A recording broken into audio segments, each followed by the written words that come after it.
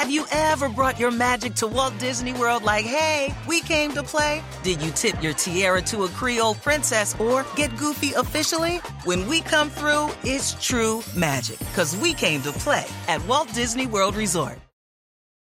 The longest field goal ever attempted is 76 yards. The longest field goal ever missed? Also 76 yards. Why bring this up? Because knowing your limits matters, both when you're kicking a field goal and when you gamble. Betting more than you're comfortable with is like trying a 70-yard field goal. It probably won't go well. So set a limit when you gamble and stick to it. Want more helpful tips like this? Go to keepitfunohio.com for games, quizzes, and lots of ways to keep your gambling from getting out of hand. Here come the Irish. What a run! Touchdown! Play of the year for the Irish. Welcome to the Indy on NBC podcast presented by Salesforce. I'm your host, Corey Robinson, joined by Doug Farmer. This is the last episode. Doug, how do you feel? You say it's the last episode, so I feel a little bit of relief. The season is over. A little bit of disappointment. It ended how it did for Notre Dame. It was a fun game against USC, though. I know Notre Dame loses by 11, but that's college football. That was a fun football game, Corey. 38-27 loss in LA. So before we go into that game and dissect it, let's just talk. What is the autopsy, right? 8-4, number 19 ranking in the AP top 25. Before we get into how we feel about the season, now let's dive in. It's time for the autopsy. What stood out to you from that USC game? I am looking forward to next October when Caleb Williams visits South Bend. Caleb Williams, this is the ND on NBC podcast. I realize you can't talk about Notre Dame without talking about USC. Even when they don't play USC, Caleb Williams was a blast. Caleb Williams was a star, and I don't think Notre Dame's defense could have done much better. This was only the third time this season the Trojans didn't score north of 40. And really, they had 31 before Drew Pine gifted them that short field with only 3 minutes to go. So if you tell me that Notre Dame holds USC to 31 points, holds Caleb Williams in a Heisman-defining performance to 31 points, that's a good showing by Notre Dame's defense, and it was even a better showing by Caleb Williams. That's what stood out to me.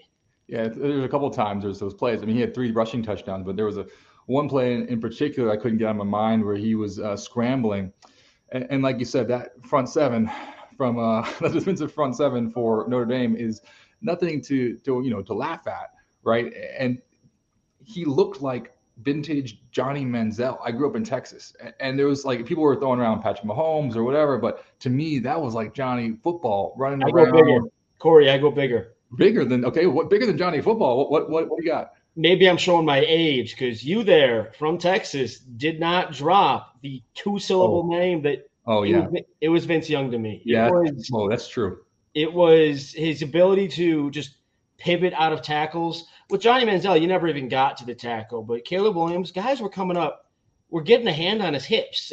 Isaiah Foskey is one of the strongest human beings I've ever been around. Isaiah Foskey slaps you, you should fall down. But Caleb Williams was able to just turn that into momentum to spin away. It was remarkable. I went back and rewatched a number of those scrambles, and I didn't see a whole lot of abandoning your rush lane. I didn't see blown tackle angles. I just saw Caleb Williams pirouetting his way through it. It was remarkable. Yeah, he made a lot. And that's one thing, in sports, you think, okay, well, good defense, better offense. That was just better offense. It really was. Extraordinary. I think that to me was the highlight. I'm like some of these scrambles and throwing off platform on the run, dimes, and then being able, obviously with the 3 rushing touchdowns, find the end zone time and time again. You think, well, how do you defend that? And the answer is even for Notre Dame's defense, which we can get into this. Al Golden, I was very impressed with the way that they ended the season, the past 6-ish games. I thought they played really well. But man, there's just no answer for that. You're indefensible. So often in college football, a great performance is made by somebody's mistakes. Notre Dame's defense didn't make those mistakes. That's what we should emphasize that. As much as we're praising Caleb Williams, Notre Dame's defense deserves some praise too. You can say you liked Al Golden's defense the last however many weeks. Really, it's more than weeks. It's the entire season. The only time they gave up excess points was in garbage time at North Carolina or at Navy. Otherwise, that defense held up the entire season, and I say it held up Saturday. Caleb Williams was just that little bit better. Well, let's go Let's think about the Notre Dame offense really quick before we go into that defense, because I actually disagree a little bit. But let's just stay USC. Drew Pine threw for over 300 pass yards, 3 touchdowns, 1 interception. What did you think about his performance? We talked about Caleb Williams. What about Pine? A few weeks ago, Drew Pine was in my place here, giving much better thoughts, looking much better than I do. And afterward, you said to me how much you enjoy talking to him because he's a guy who just loves Notre Dame, and it's his entire ethos. To which I have to imagine you are thrilled for him that his name ends up number 2 in a Notre Dame record after Saturday night. It was the second most accurate passing game in Notre Dame football history, behind only Steve Berline. Berline threw 11 passes. Drew Pine threw 26 and completed 23 of them. Was his arm perfect? No, but he had his own great game that, if not going against Caleb Williams, Drew Pine is being held up right now by Notre Dame fans as a legend for going and beating Lincoln Riley's USC. Well, I mean, almost beating. If not for Caleb Williams, I said. If not There's a lot of qualifiers, Doug. I mean, Notre Dame lost. It hurts me to say that, but I do think Drew Pine. One thing that I admire about him is he's a lot like Ian Book in the sense that he just finds a way to put you in a position to win games. And I understand that it may not be like an NFL prospect, as far as being able to throw over the defensive line. You could argue either way or whatever. But I think as far as a college football player, all you need from your quarterback is a chance to win. I was recently covering the Bayou Classic in New Orleans, and one of the coaches told us in our pre-production meetings, he was like, I don't need a game manager. I want a quarterback who's a game winner.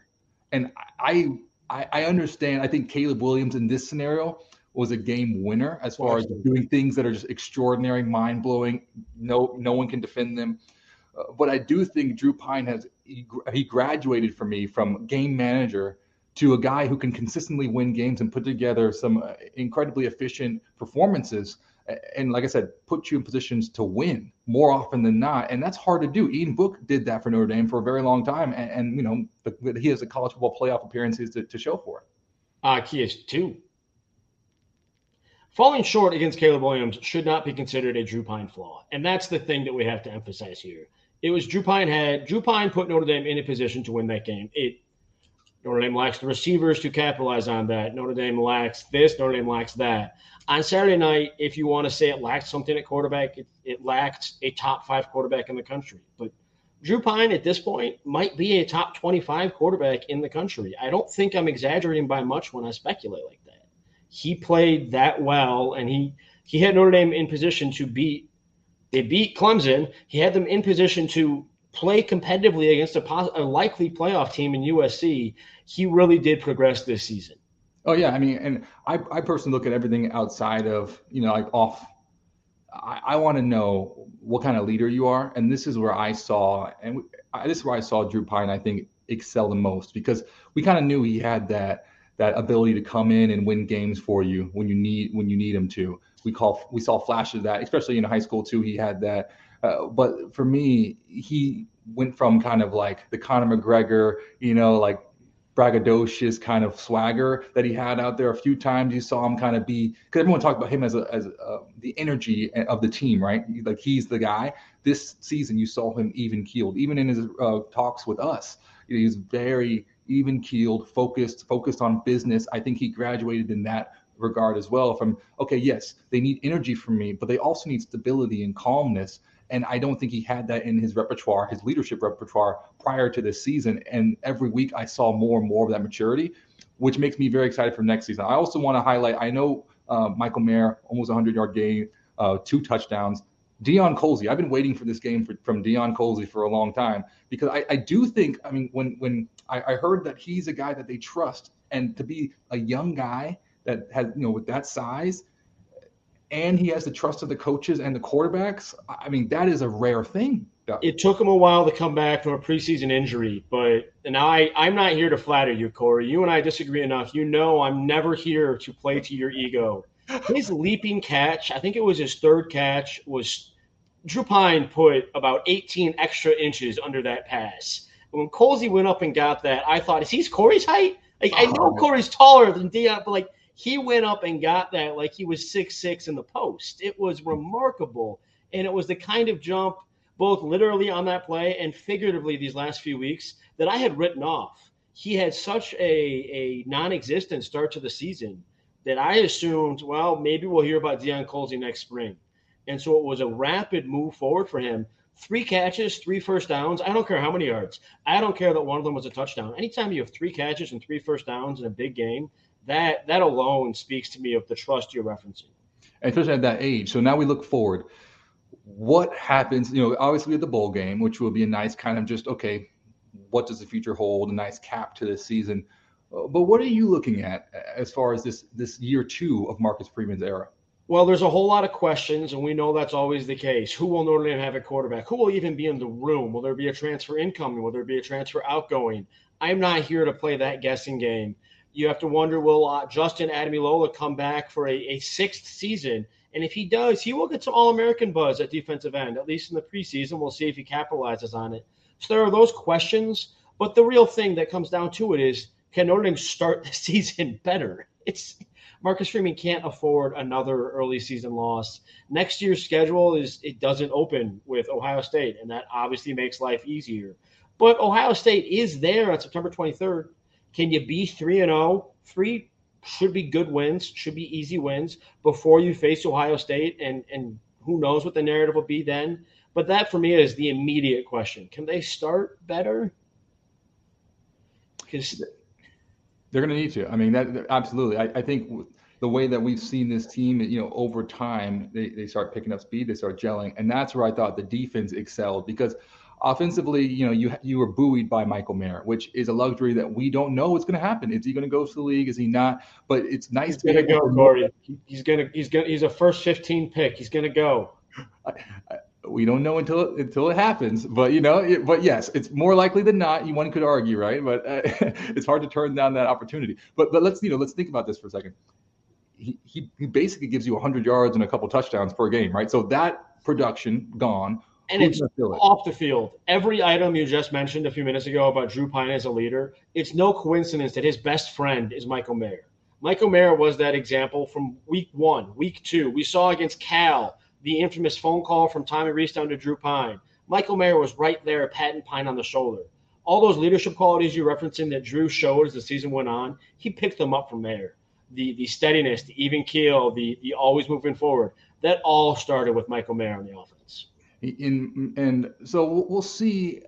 I think for the production question, I'm curious to hear what you thought. I personally thought Lorenzo Styles was going to have a bigger role in the offense this year. I was wrong.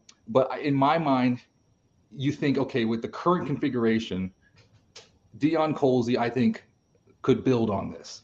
I think it's exciting. We'll see what happens in the bowl game. But to me, he becomes like your possession type of receiver. We know Merriweather. I think he had a very nice season. You think about, okay, if Lorenzo Styles can accept that role of like a workhorse, to me, that's kind of like Larry Fitzgerald. Give me that type of production. Could be a pretty compelling receiver core if they stay. Do you think they'll stay? It's tough to project. Just knowing college football these days, I'm not trying to suggest anything. I'm simply playing the numbers. Knowing college football these days, one of these guys won't be on the team next year. Just this is how the world is these days. You look at them, though, and you think Tobias Merriweather came in as a long, lengthy, athletic freshman, but he didn't have enough muscle. I think everybody saw that. You get him a full offseason, he can do better than end up with the stat sheet I'm looking at right now, 1 catch for 41 yards. If you get more there, he alone can raise the profile of those receivers. Notre Dame's greatest offensive weakness is not the quarterback. It's that it does not have the receivers to challenge opposing defenses like you need to in 2022. They're bringing in 3 pretty well-known receivers as freshmen. If 1 or 2 of them can produce at all, then you start to trend that way between Merriweather, one of those freshmen, maybe Styles returns to form. And what you're saying about Colzie, if his floor is 3 catches for 60 yards a game, and you don't need anything else, and that might be his floor at this point. Well, I mean, yeah, 3, like you said before, 3 catches, 3 first downs. So I think when you think about, for me, your receiving core options, you have to have a big play guy, a big play threat. You have to have someone that is like I said, a Larry Fitzgerald type where you can give him a screen, you can give him a slant. They're a great run after the catch. And like I would say, the workhorse, if you will. Notre Dame absolutely loves to get the running backs involved in the receiving game, historically speaking, under Tommy Rees. And that's what is expected out of running backs in the league. And a lot of these running backs want to go to the league clearly. So you see these running backs at Notre Dame, especially from a young age, want to develop their receiving skills. Put me in the open field. Put me in the slot. Allow me to run a seam route. Allow me to show my route running ability in my hands so I can put myself in a position to go to the league. So understanding all those things, plus the final crown jewel of Notre Dame offenses the past few years, because they had Michael Mayer as the tight end position, I think you're going to have a pretty well-balanced offense with Drew Pine feeling more confident. Or will we see another quarterback battle? There's at least a battle. If the quarterback room remains unchanged, Buckner's going to get a chance to reclaim the starting job. Freeman will assist on that in the spring. He will be healthy. There's I'm not a doctor. There's a 10% chance Buckner can play in the bowl game. He won't. That'd be a shock, but he will get a full chance in the spring. And that's if nobody enters or exits this quarterback room. And I will be shocked if Notre Dame does not go get a transfer, most likely a graduate transfer. I can sit here and rattle off some names. That's going to sound like I have some insights. No, I just know that there are some really good ACC quarterbacks who are going to want a better opportunity next year. And since their graduate transfers would have an easier time getting to Notre Dame than undergraduate transfers from elsewhere around the country. Again, I'm leaving out names because I don't want to – that gets to be a questionable affair where I'm saying, oh, yeah, so-and-so, I'm trying to hint so-and-so. I'm not trying to hint anybody. But I suspect somebody's going to enter that room. But even then, when you have Drew Pine, who just came off this impressive season that progressed, you have Tyler Buckner, who is a dual-threat quarterback who's never had a full shot of the season. Notre Dame's going to tell whatever transfer, hey, you got to win the job. This is a two-man race, a three-man race. You got to win the job. And that's what makes spring fun, right? That's what makes August fun. So let's look to the defense here. Isaiah Foskey, sack leader, career sack leader at Notre Dame. He had a sack and a half against USC.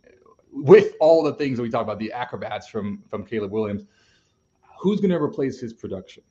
That's where I mentioned Justin Admilola earlier. He has the 6th year available to him via COVID pandemic eligibility waivers. Will he take it will depend on his NFL draft evaluation. He is probably the biggest name on this team where is he going to get a stay in school? Is he going to get a second round? He won't get a second round, but will the stay in school convince him? If he comes back, any 24-year-old is going to excel in college football. Just that's how reality is. And he will be able to focus more on college football than on classes because he's going to be closing in on a master's by then. But it's a huge question mark if he will return at all. If he does, that defensive line still looks pretty good. Got Justin Admilola, Gabriel Rubio, once described famously as wide as a Volkswagen, which that's 2 holes in the defensive line. Howard Cross and his puncher's hands. And then on the far end, you go back to Riley Mills, who's one of the biggest human beings on the football field. Or you can pull up Nana Osafo-Mensah, who had a really breakthrough season this year that had long been expected. He just never had his chance. That defensive line still has players. It might not have the overwhelming depth, or at least not that we know of yet, but it still has. I mean, those starting 4 right there would be quite something. With the offensive and defensive lines at Notre Dame, my experience in recent years is that you don't worry about it. Someone's going to lock and load. Those 2 groups, for me, are like the safest. That's where Notre Dame's kind of built their bread and butter personally. I think that's what makes it go. So I'm not worried about that. I have been worried about secondary at Notre Dame for some time. This season, I was concerned about the secondary. I think at times they were exposed. But Benjamin Morrison has restored my hope and my faith. Hold on, Corey. I want to ask you, when were they exposed? Well, I mean, there are some times when you have like a one-on-one matchup, right? So let's think about, in Ohio State, let's go way back then. Ohio State, it was more run fits for me. You need so a secondary that can tackle is an excellent secondary for me personally. I want cornerbacks and safeties who can go out there and make plays. In Ohio State, I think that the front 7 did a good job of holding them for the most part, but they weren't able to fill gaps against a great team, right? So that's one example. And then some of these, as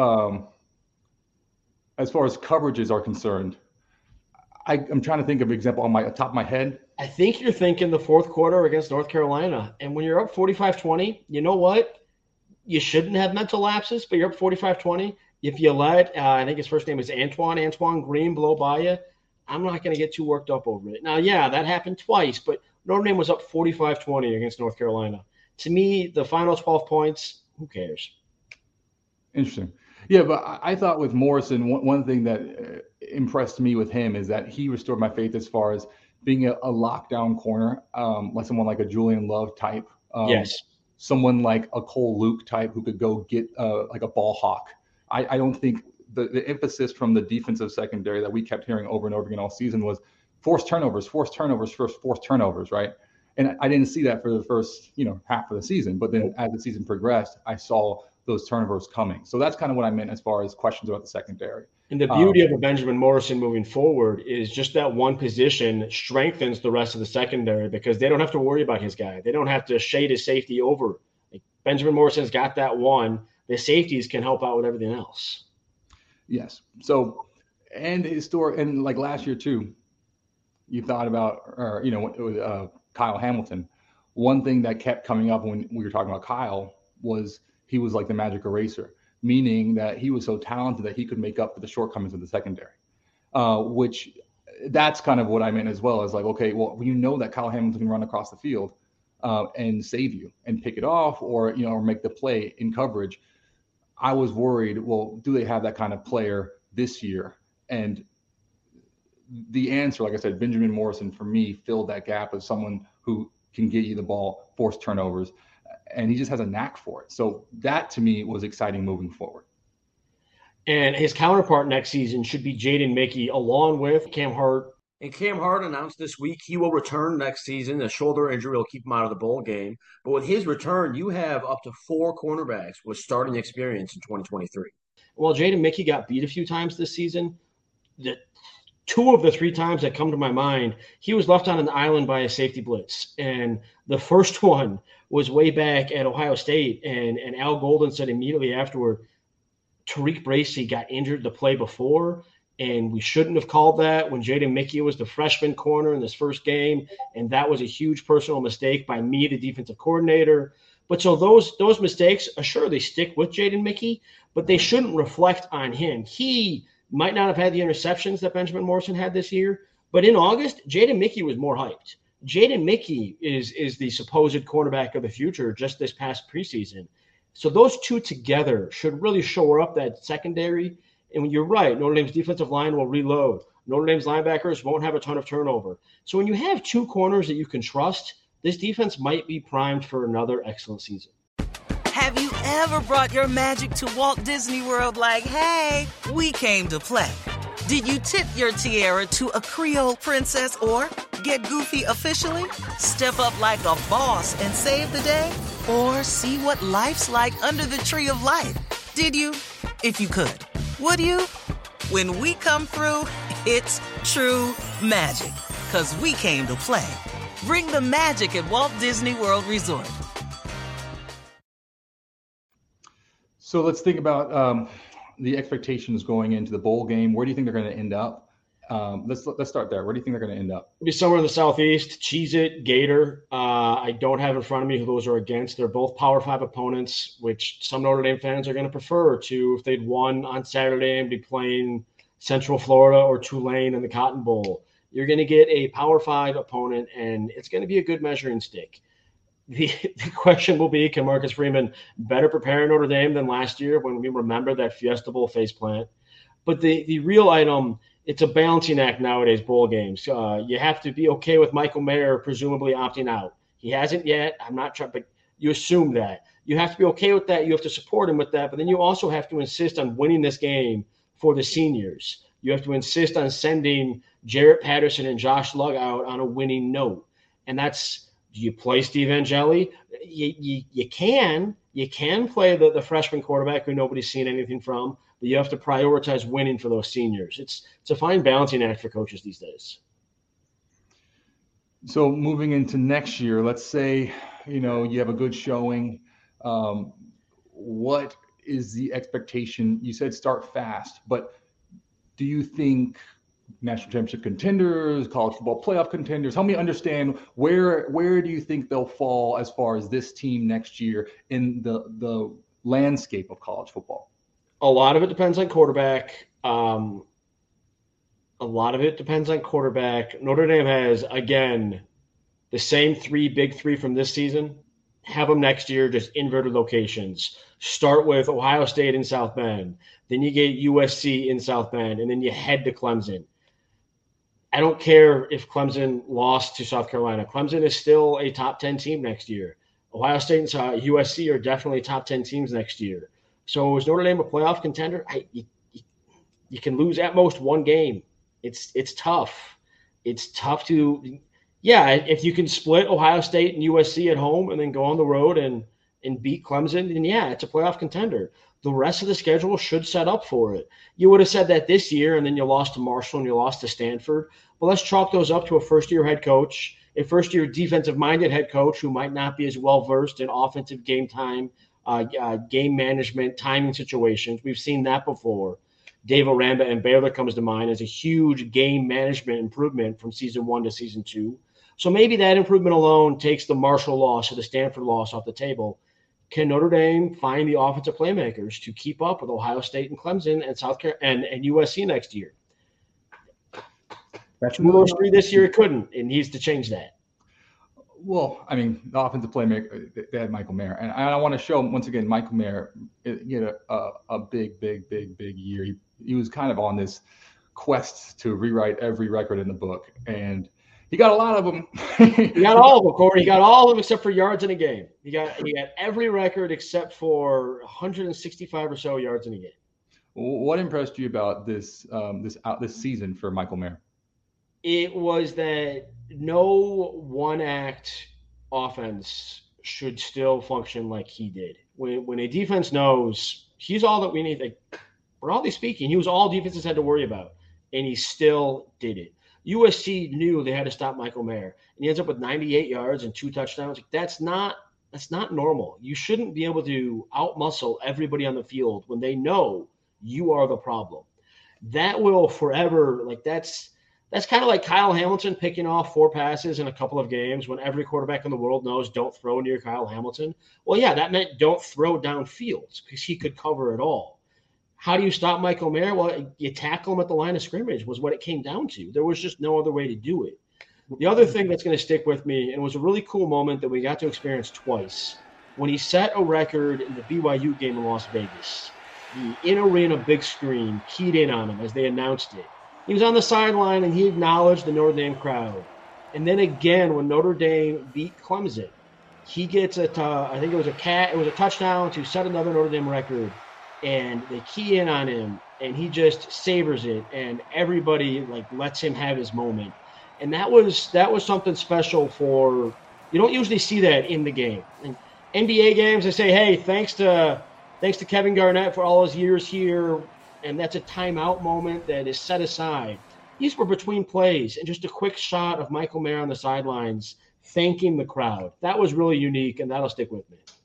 I personally thought Michael Mayer grew in his blocking this year. He had I thought some really good blocks. I was like, because it's one thing, because he told us that he wanted to focus on that. And knowing Michael Mayer, I was like, okay, well, he's going to put a lot of work into this. And I think that rounded out his game and made him a complete tight end. Going into this season, Doug, he was on the watch list for the Mackey Award, which is best tight end, and the Biletnikoff, which is best receiver. And that, I think, is indicative of where, the game is going. And the Lombardi for best lineman. So like my point is that, like, I think that's kind of like indicative of where the game is going as far as this tight end position. You have to be able to do everything. And he's one of those guys who can actually do everything. And that is so rare. So I think that those moments that you mentioned of us being able to just savor it, not just him, but us. Like, you don't see Michael Mayer every year. This is like a very rare talent that we got to witness. So Marcus Freeman, he wrapped up his first year. What are the highlights? Well, Clemson. It's Clemson, and the moment that'll stick with me is, so he does the on-field interview with Zora Stevenson and the university security guard who's with him at all times, like, we're getting you off this field. And Freeman didn't want to leave. He wanted to enjoy the moment. And he goes to the locker room, talks to the team. When he leaves the locker room, the tunnel is filled with the fans who stormed the field. And they're 8 wide, just slowly moving out toward Touchdown Jesus. And they see Freeman come out of the locker room, and it's chaos. I skipped the first few seconds of the post-game press conference with him just to absorb some more of that chaos. And then after his press conference, he goes back out. The tunnel is still packed. And that's when he got his own moment. And we were talking about Michael Mayer on the video board. Freeman got his own moment of just embracing this crowd. And you could see this first-year, 36-year-old coach embracing his first huge success. And it was a cool moment to see him realize everything he'd been talking about, even when Notre Dame had lost to Marshall and lost to Stanford. So that moment encapsulated Notre Dame's surge this season of just, we're 3-3. Nope, now we're 8-3. Isaiah Foskey. You and I have a disagreement here. You like to praise his record setting. I like to point out he got the career record, not the single season record. No matter what, he had double-digit sacks in 2 consecutive seasons, and that's the kind of thing that is special in college football. That's the kind of thing you expect from an Ohio State defensive end or a Clemson defensive end. You don't see it at Notre Dame very often. There's a reason he set the career sacks record that was held by Justin Tuck, because he did it in 2 consecutive seasons, and that we're asking who's going to replace him. It's not going to happen. It's going to be a hole there because he was that dominant. The thing that made him so, amazing is that he was.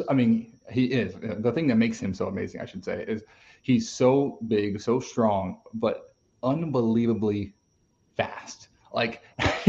Sideline to sideline speed, rushing the quarterback. His hand placement, technique coming off the line. It's kind of like the speed for me is what stands out and makes him elite. Yes, size, yes, strength, but speed is something that isn't always associated with that type of size and strength. And it was remarkable. It's like I don't really know how you stop him other than you just slow him down. The sacks that were my favorites were the ones where his speed would get him upfield, and the quarterback would think, if I just step forward 1.5 yards, I'm fine. But Foskey had closed the gap so much that his long arm could still take down the quarterback. It was that combination of speed and length in those moments. He got there sooner than expected, and then his hand, just getting his hand on a shoulder pad would doom that quarterback. One thing that really stood out to me is the punt block. This team, the special teams, it's a severely overlooked aspect of any type of football team until something happens, whether good or bad. The fact that this punt block team changed the trajectory of so many games, you alter field position, you give your remember, because Drew Pine was a backup quarterback, right? Which is, it's hard for us to kind of wrap our minds around that. We're at the end of the year, we've seen him, win so many games after the rough start. But the reality is that he was a backup quarterback to start this season.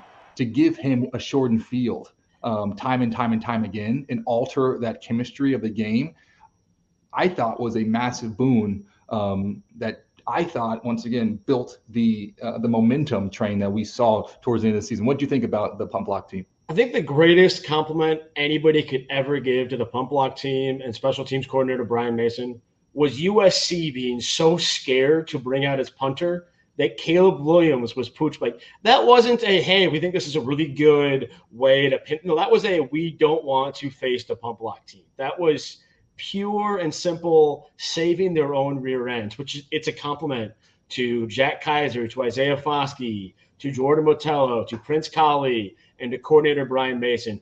I'm missing at least 2 names of guys who got punt blocks because it was 7 different players. That was the other amazing thing about that group. It wasn't like Isaiah Foskey kept getting a mitt up there. It started with Bo Bauer, and he missed half the season.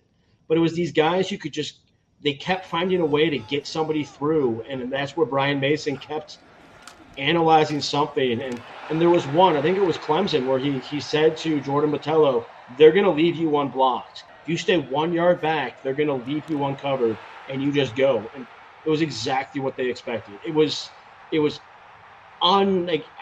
became unbelievable in the literal sense of I could not believe it every time there was another one. And that's where USC, kudos to you for having the pride to be, you know what? we're not going to mess with this. Well, thank you so much for jumping on the pod, Doug. It's always a pleasure to talk Notre Dame with you and hear your insight and expertise. I'm looking forward to watching the bowl game. So we wish Notre Dame the best of luck in that game. And thank everyone listening for tuning in this season and for following this journey this season, Marcus Freeman's first year. So stay up to date on all things Notre Dame on the NBC Sports YouTube channel. Go Irish!